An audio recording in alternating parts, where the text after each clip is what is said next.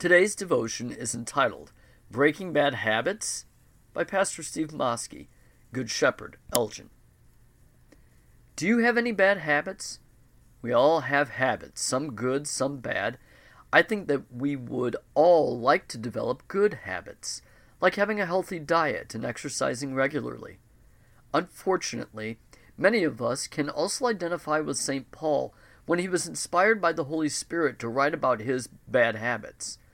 For I do not do the good I want to do, but the evil I do not want to do, this I keep on doing. Romans 7:19.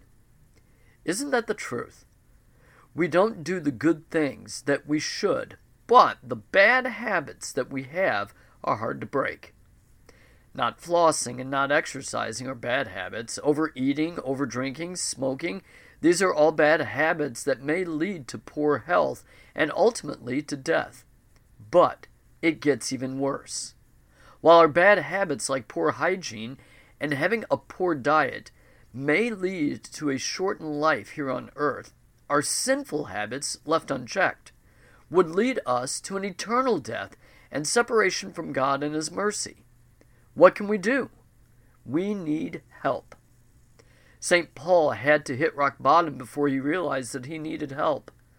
Paul was in spiritual agony when he cried out, "What a wretched man I am!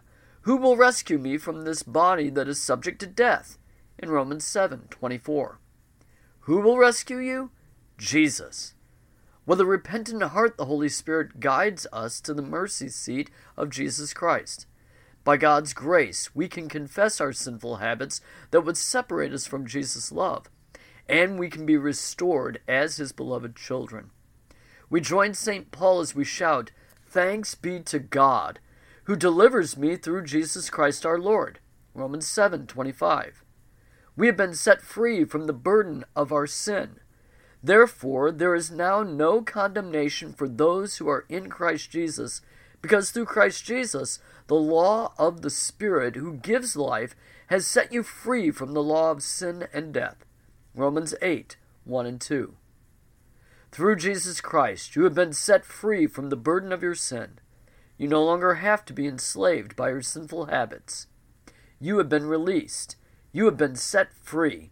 Today we celebrate our freedom in Christ and the peace that He brings.